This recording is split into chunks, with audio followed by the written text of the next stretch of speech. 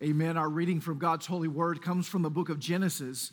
Genesis chapter 1, beginning in verse 1 and extending to verse 3. Please give attention to the reading of God's holy word. In the beginning, God created the heavens and the earth. The earth was without form and void, and darkness was over the face of the deep. And the Spirit of God was hovering over the face of the waters. And God said, "Let there be light." And there was light. This is the word of the Lord. Thanks be to God. You may be seated. Father in heaven, having heard your word read, we now humble ourselves in its presence, knowing that you are here by your Spirit, and knowing that you have kind intentions to reveal yourself to us from this word. Unless you build this house, we who labor in vain. We need you by the Spirit right now to give us ears to hear, hearts to believe, minds to understand, and wills to obey. And so we would ask you now to come in the power of that Holy Spirit who long ago hovered over the deep waters, the one who nurtured life upon this earth. We would ask that you would send him to us to be with us and to speak to our hearts words that would transform, truths that would change. Come and meet with us and glorify yourself in our midst. We ask it in Jesus' name. Amen.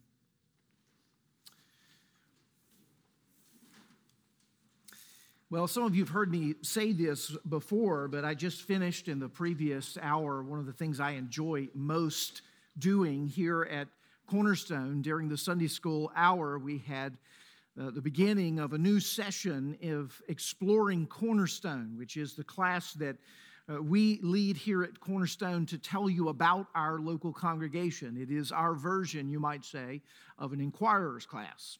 I love that class, and one of the reasons I love that class and love doing that class is I get to meet new people. I get to hear stories of what it is that the Lord has done. And one of the things that I require in that first class, those of you who may consider taking this class, consider yourself warned. In the first class, I ask you to tell us a little something about yourself. Go back a little ways. Give us some history. Tell us a little bit of a spiritual glimpse into your life. Give us, of course, your name, and then even answer why it is that you're here.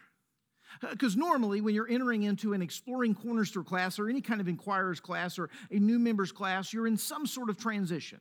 You've moved to the area, you're moving to a different church. There's some life circumstances that likely has you landed here in this class, and it's important for us to acknowledge that, to honor it, to talk about it as we begin that journey together.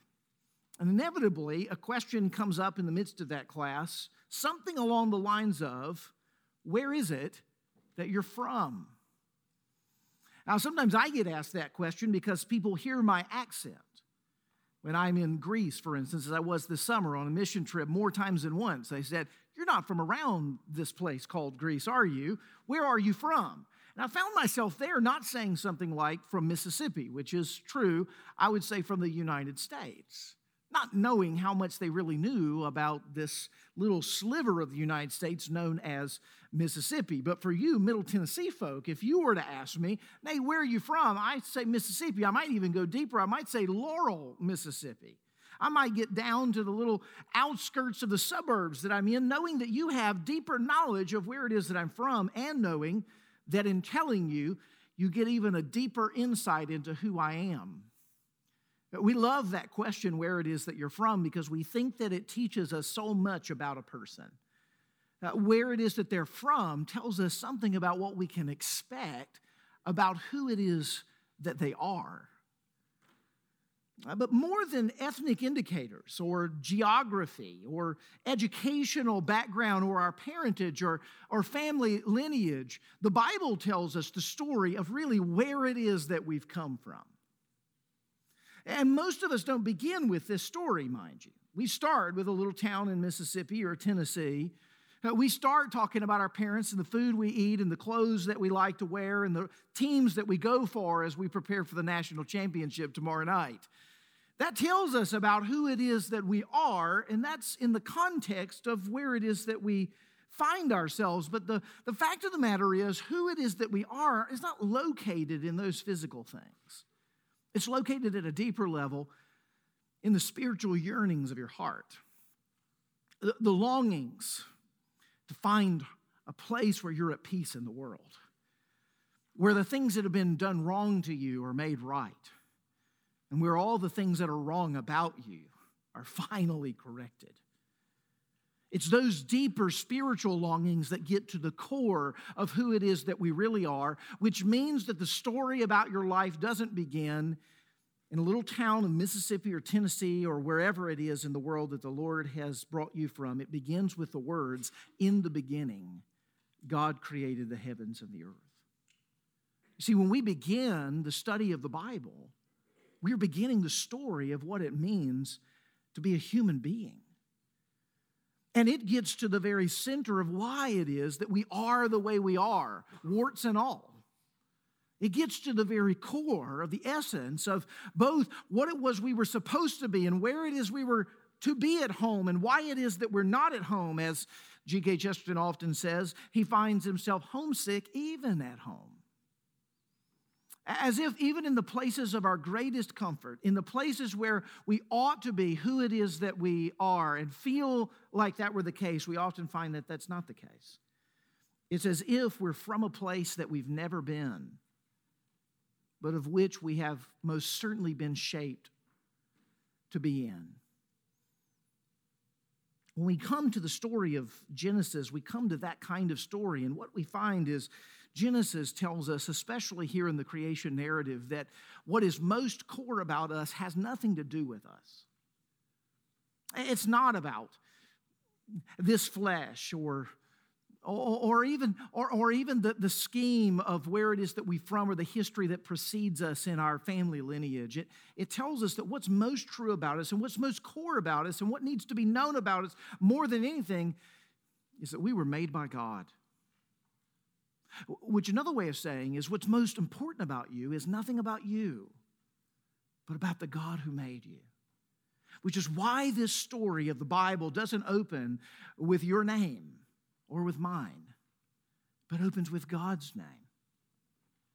In the beginning, God created the heavens and the earth. That name God, that almost title we might refer to it as, here in chapter 1 happens 35 times. Do we hear the name of God just in chapter 1 of the book of Genesis? You know what this book is trying to tell us? It's trying to tell us that if you go looking in this book for you, you probably won't find it. Because this book is not about you. This book is about God. But if you were to find God in this book, you'd find all you need to know about you. All you need to know about you. And that's important for many of us as we begin 2018. That we don't do another personality test or get another psychological evaluation, but maybe that we stare into the face of the living God as He's revealed Himself in the Word and find that in knowing Him, we know all that we need to know. One of the fundamental questions then of biblical interpretation is not whether I like this verse or not. What does this verse say to me? Or not. Eventually, we might get around to such questions.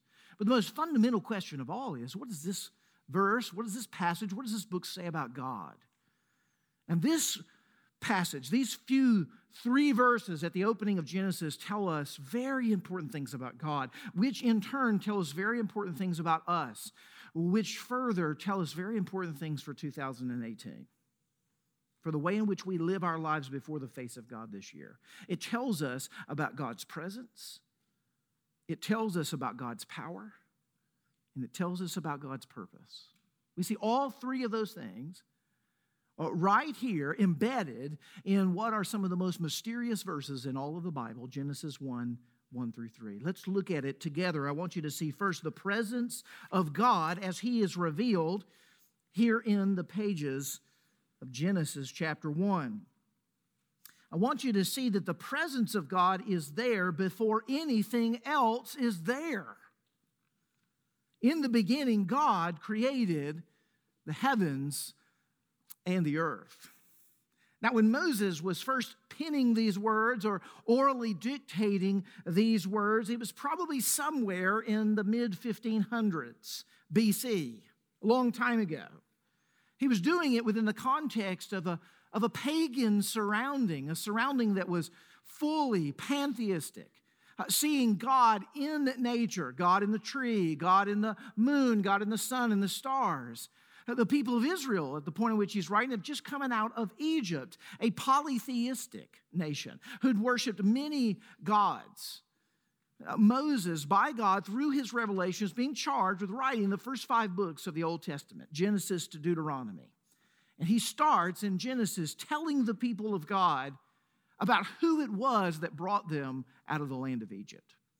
Who is this God who with wondrous signs parted the Red Sea and is now raining bread from heaven and giving water from a rock? They'd been redeemed by this one God, this Elohim.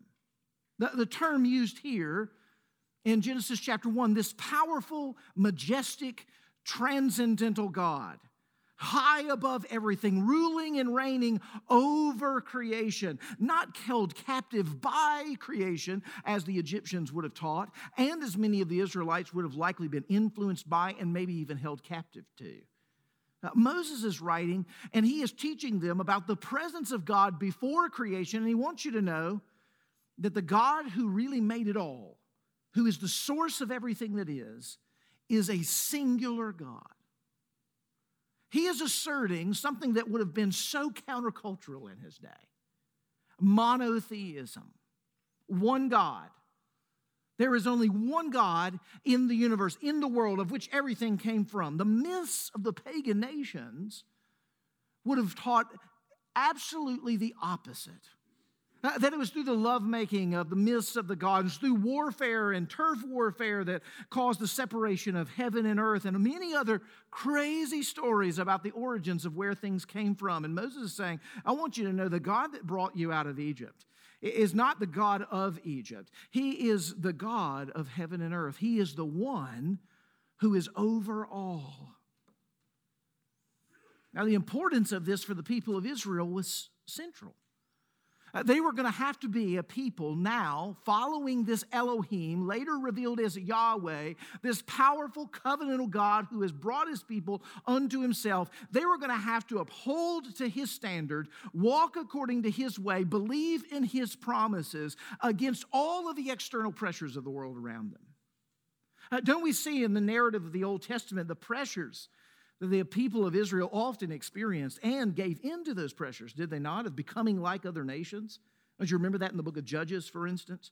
Everyone did what was right in his own eyes. Oh, we want a king like all of the other nations, seeking, as it were, to become like everybody else, to be accepted like everybody else, to fit in like everybody else. Oh, how things have changed so dramatically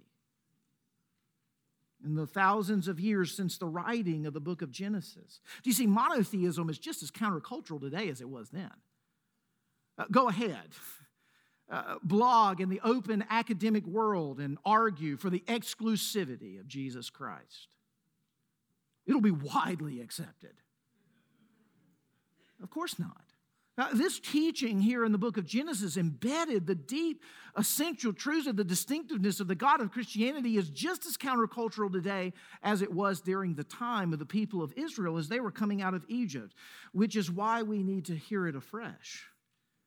Because we don't think too much about the monotheism of Christianity, the exclusivity very much of Christianity. Many of us in this room have actually been raised in the faith. It's kind of been the air that we've breathed. But what we sometimes find, isn't it, is when we engage with the external world and they give plausible arguments for other ways of conceiving and understanding the origins of the universe and the meaning of life, that we find ourselves not ready to give a defense for the faith. We need to come back to the pages of Scripture. You see, the people of Israel actually created a confession around this very doctrine, what was known as the Shema, from Deuteronomy chapter 6. It was their Apostles' Creed, we might argue. They would say, "Hear, O Israel, the Lord our God, the Lord, He is one." You see, that was the distinctive thing. Friends, in many ways, we need to go back to the Shema. Because even if we don't argue or think that there are many ways, as it were, up the mountain, we live like there are. We live serving many other gods, gods of pleasure, gods of achievement, gods of power, gods of accolade, gods of approval. We come to church on Sunday morning and we say we believe in the Lord God Almighty, the one God, the maker of heaven and earth, and we serve all kinds of gods during the week. It's no real difference than going to the temple as the people of Israel did and sacrificed, and then going out into the world and perpetrating all kinds of injustice and sins. See, the more things change, the more they really stay the same. This is why the book of Genesis is as current as today's newspaper, and as important in 2018 as it was in the 1500s BC when Moses was originally writing it. One quick note of application, if this is true, if this God is the maker of heaven and earth, the only one God, then he is worthy then for us to know, because it's likely that if we've come from him, we're going to see him again. It's likely that if he's always been around, that he's probably not going anywhere soon. If he was before creation, he would be after it. And if he was before that we ever lived, then it's quite possible he'll be after we live. C.T. Studd, the great missionary who went to China and India in the late 1800s, understood that this argument from Scripture regarding the exclusivity of the God of the Bible, the one God who made and created all things, convinced him that he should align his life with the purposes of this God. He understood that if all has come from this God, then all needs to be aligned to the wishes and the purposes of this God if enduring impact is going to be made. And so he wrote that quite famous poem, "Only one life 'twill soon be past." Some of you know it. One of the stanzas is this: Give me, Father, a purpose deep, in joy, sorrow, thy word to keep, faithful and true, whate'er the strife, pleasing thee in my daily life. Only one life 'twill soon be past, only what's done for Christ will last. Now, if that's not a prayer for your year ahead, I don't know what is. That in this one life that will soon be past, only what's done for Christ will last, is the acknowledgement that the God in whom Christ has been sent from and in whom Christ is right now sitting on the throne. And he will make every enemy a footstool for his feet. And there will come a day where everyone will acknowledge him to be King and Lord over all. And if that's the case, then the best thing we can do in 2018 is to align ourselves to his purposes. What does that mean for you this year? What does that mean for you this year? What are the many idols of the so-called Egyptians in modern North American culture that you're serving day in and day out, functionally speaking? What are the things you're going to run to after Sunday morning's service that are going to nullify and desensitize you to the realities of the truth that we're going to discover today? Where is it that you really run? What is your functional Savior? What do you think is going to be the source of your happiness? Find the purpose and the meaning in your life. Don't answer churchly. Answer really. Answer as your heart tells you. And you have your mission for 2018. That God would be the end of that answer. Well, not only do we see the presence of God in this passage, we see the power of God in this passage. You see that there quite clearly in verse 1. In the beginning, God created the heavens and the earth. We like to speak of ourselves as powerful, and there is a sense in which we are powerful. God has, in his faithfulness, stewarded to us a measure of power. We've been made in the image of God.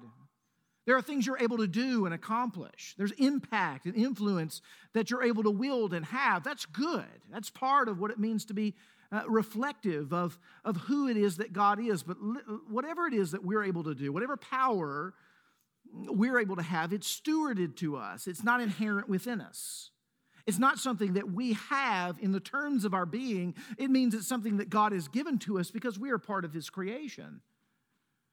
And right here we see at the beginning of Genesis chapter 1 this very fundamental theological distinction. Scholars like to call it the creator-creature distinction. Let me show you how it works right here. We create things, but we create things out of things, from the stuff, the materiality of this world. Let me tell you, the kind of creation that we see here, the kind of creation that's displayed in verse 3, for instance, where God, through verbal fiat, just simply the speaking of words and things appear. I don't know about you, it's something I've not been able to practice. I wish I could. I wish I could say something and it just happened. It would just save us all a whole lot of trouble if I could do that, right? If we had that kind of power to be able to accomplish those kinds of ends, but the reality is creating light is really different than creating the light bulb. You know, Thomas Edison, he had at his disposal that really nice wire filament and an electrical charge and glass that it could be encased, and he found out that if you warm all of these things together, that it'll glow. But putting those things together is very different than saying, let there be light. The quality of the creative power of God is fundamentally different than our own. It's why we call God a creator and we call ourselves inventors. It's taking the things that God has actually given to us and making something with it. That's not the case here with God. God creates, as the scripture shows us, ex nihilo. He creates out of nothing. That's the idea of creation here in Genesis chapter 1. It's the Hebrew word bara. This word, create, is only ever with reference to God. You won't find it ever with reference to man because it has no reference to man. Its references exclusively to God. Only he brings forth things out of nothing. And let me pause to just tell you how amazing that is, because for some of you, you're like, yes, I remember studying this, kindergarten. I studied this, but you know how we often think of it? We often think of God, he imagines a rock and he speaks rock and we imagine it appearing. But you know what you're assuming in all of that? You're assuming space. And space wasn't created. Right now, think of nothing. Just think of nothing. You can do it. You can do it. Let me tell you what it looks like. It looks black in your mind, right? It looks black. There's nothing. The problem is the minute you conceived of nothing, it was something, which is not what's in view here. We've never seen nothing. We don't know what nothing really is.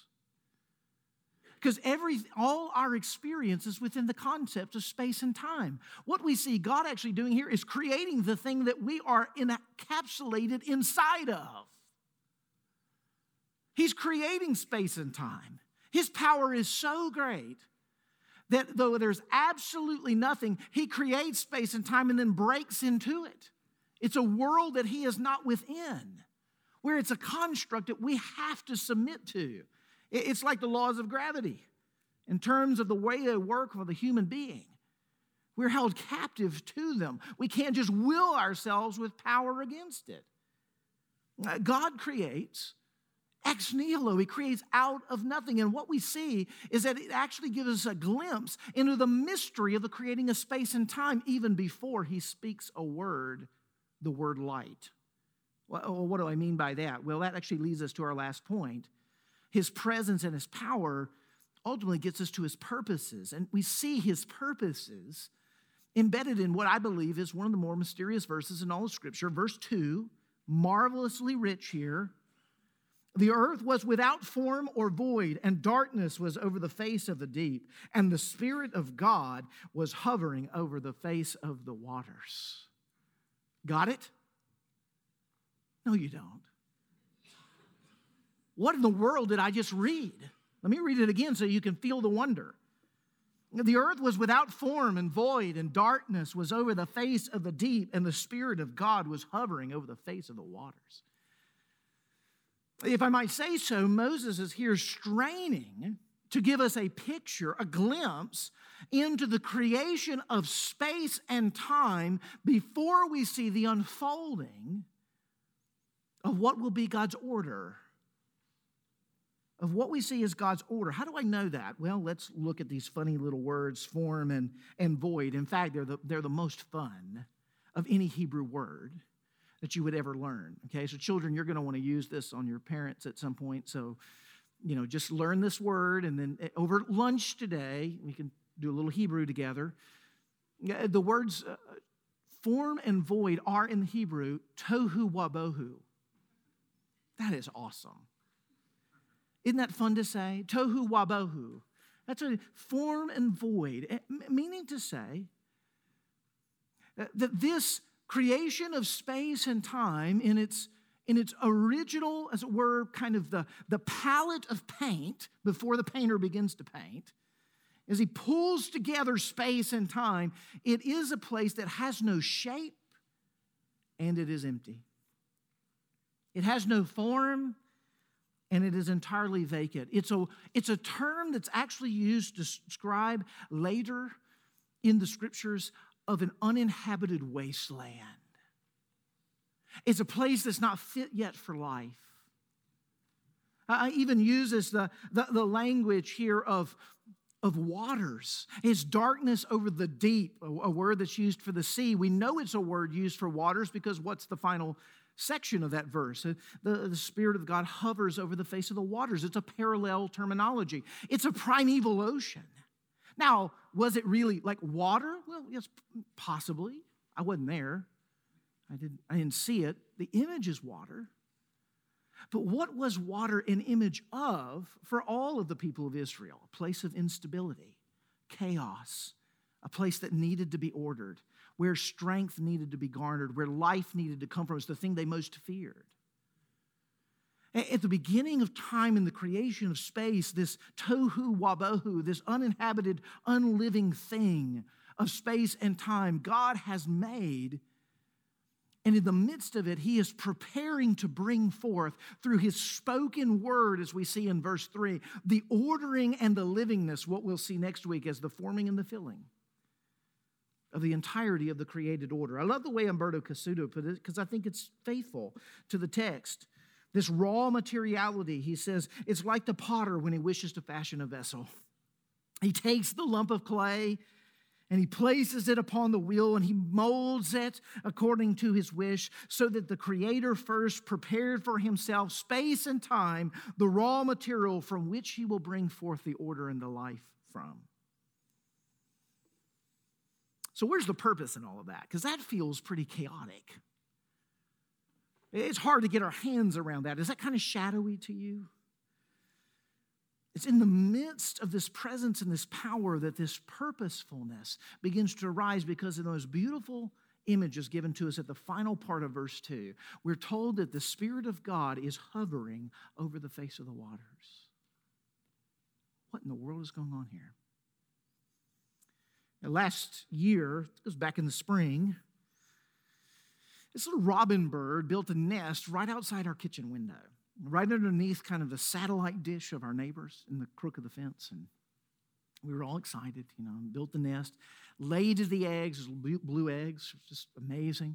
And we're, every day kind of peeking out there, what stage are we at? And then, finally hatching day comes, right? And the squeaky little things, break out of and they're really, friends, they're really ugly. They're like tohu wabohu, kind of. Like, they have a few little feathers on them, and they're really, fleshy-like, and they're just funny looking.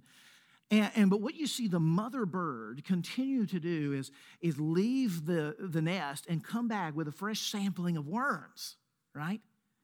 And a lot of times the robin bird wouldn't just swoop in and drop them in, but she would hover for a minute. She'd hang over them with the wind of her wings, and she'd drop the nutrients that they needed to live in order to be formed and to be filled into what it is that they were to become. It's the same image here. The Spirit of the Lord is described here in the most vivid language of a bird hovering over the nascent, unformed, and empty creation, as he in time and space and history seeks to bring forth the life of the created order. Now, when you begin to picture that, maybe you begin to see that this purpose of God in creation is greater as you begin to see the unfolding of the biblical narrative. You see, it's the same language that's used later of the glory cloud that comes in and overshadows the temple. When God meets with his people in the presence of God, it's the same language of Luke 1:35. When we're told that the Spirit of God will come upon you, and the mighty one shall overshadow you. It's the prophecy of the angel to Mary. At the moment when she, as a virgin, is being told that what is mysterious is that there's something that's going to be formed in you and you're going to be filled, and it's not the normal way. The Holy Spirit is going to come upon you as a nurturing bird. This Elohim with all power is going to come with gentleness. And he's going in that moment through what he will bear in your womb, in the darkness of that uninhabitable place. He will bring forth the answer for the redemption of his people. He will, in a sense, recreate the world. He will recreate the world. And isn't it so? Simeon certainly thought so. That is, in one sense, the speaking of the new creation into life. For Simeon himself has said in Luke chapter 2, "My eyes have seen the salvation of the Lord is prepared for all people, a light for revelation to the Gentiles and glory for your people Israel." Isn't it fair to say that in that first epiphany, the Magi coming from the east, following, as it were, looking into an uninhabitable darkness, see a star, a light that leads them to the light of the world? And is it not surprising then that this word for the Spirit of God is indeed the wind of God or the breath of God? And was it not God who in verse 3 of Genesis 1 pushed breath, as it were, out of his lips, and he said, "Let there be light," and there was light? And was not Jesus the one at the beginning of creation who spoke those words, as John told us at the opening of his gospel? He in the beginning was the Word, and the Word was made flesh. Are we not seeing, in some sense, the one who spoke, "Let there be light," become, as it were, embodied light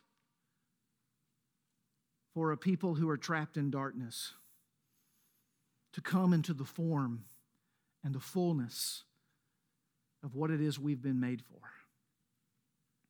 You see, that's the story of the gospel narrative. This Jesus, the light of the world, walking in a darkness so that we, the people of God, might experience his light.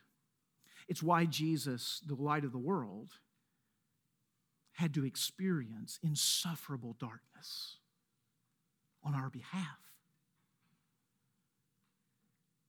In Matthew's recounting of the cross of the Lord Jesus Christ, as he's there giving up his spirit, declaring that he has finished the work that he has been come to accomplish, it's in that moment we're told that darkness falls over everything.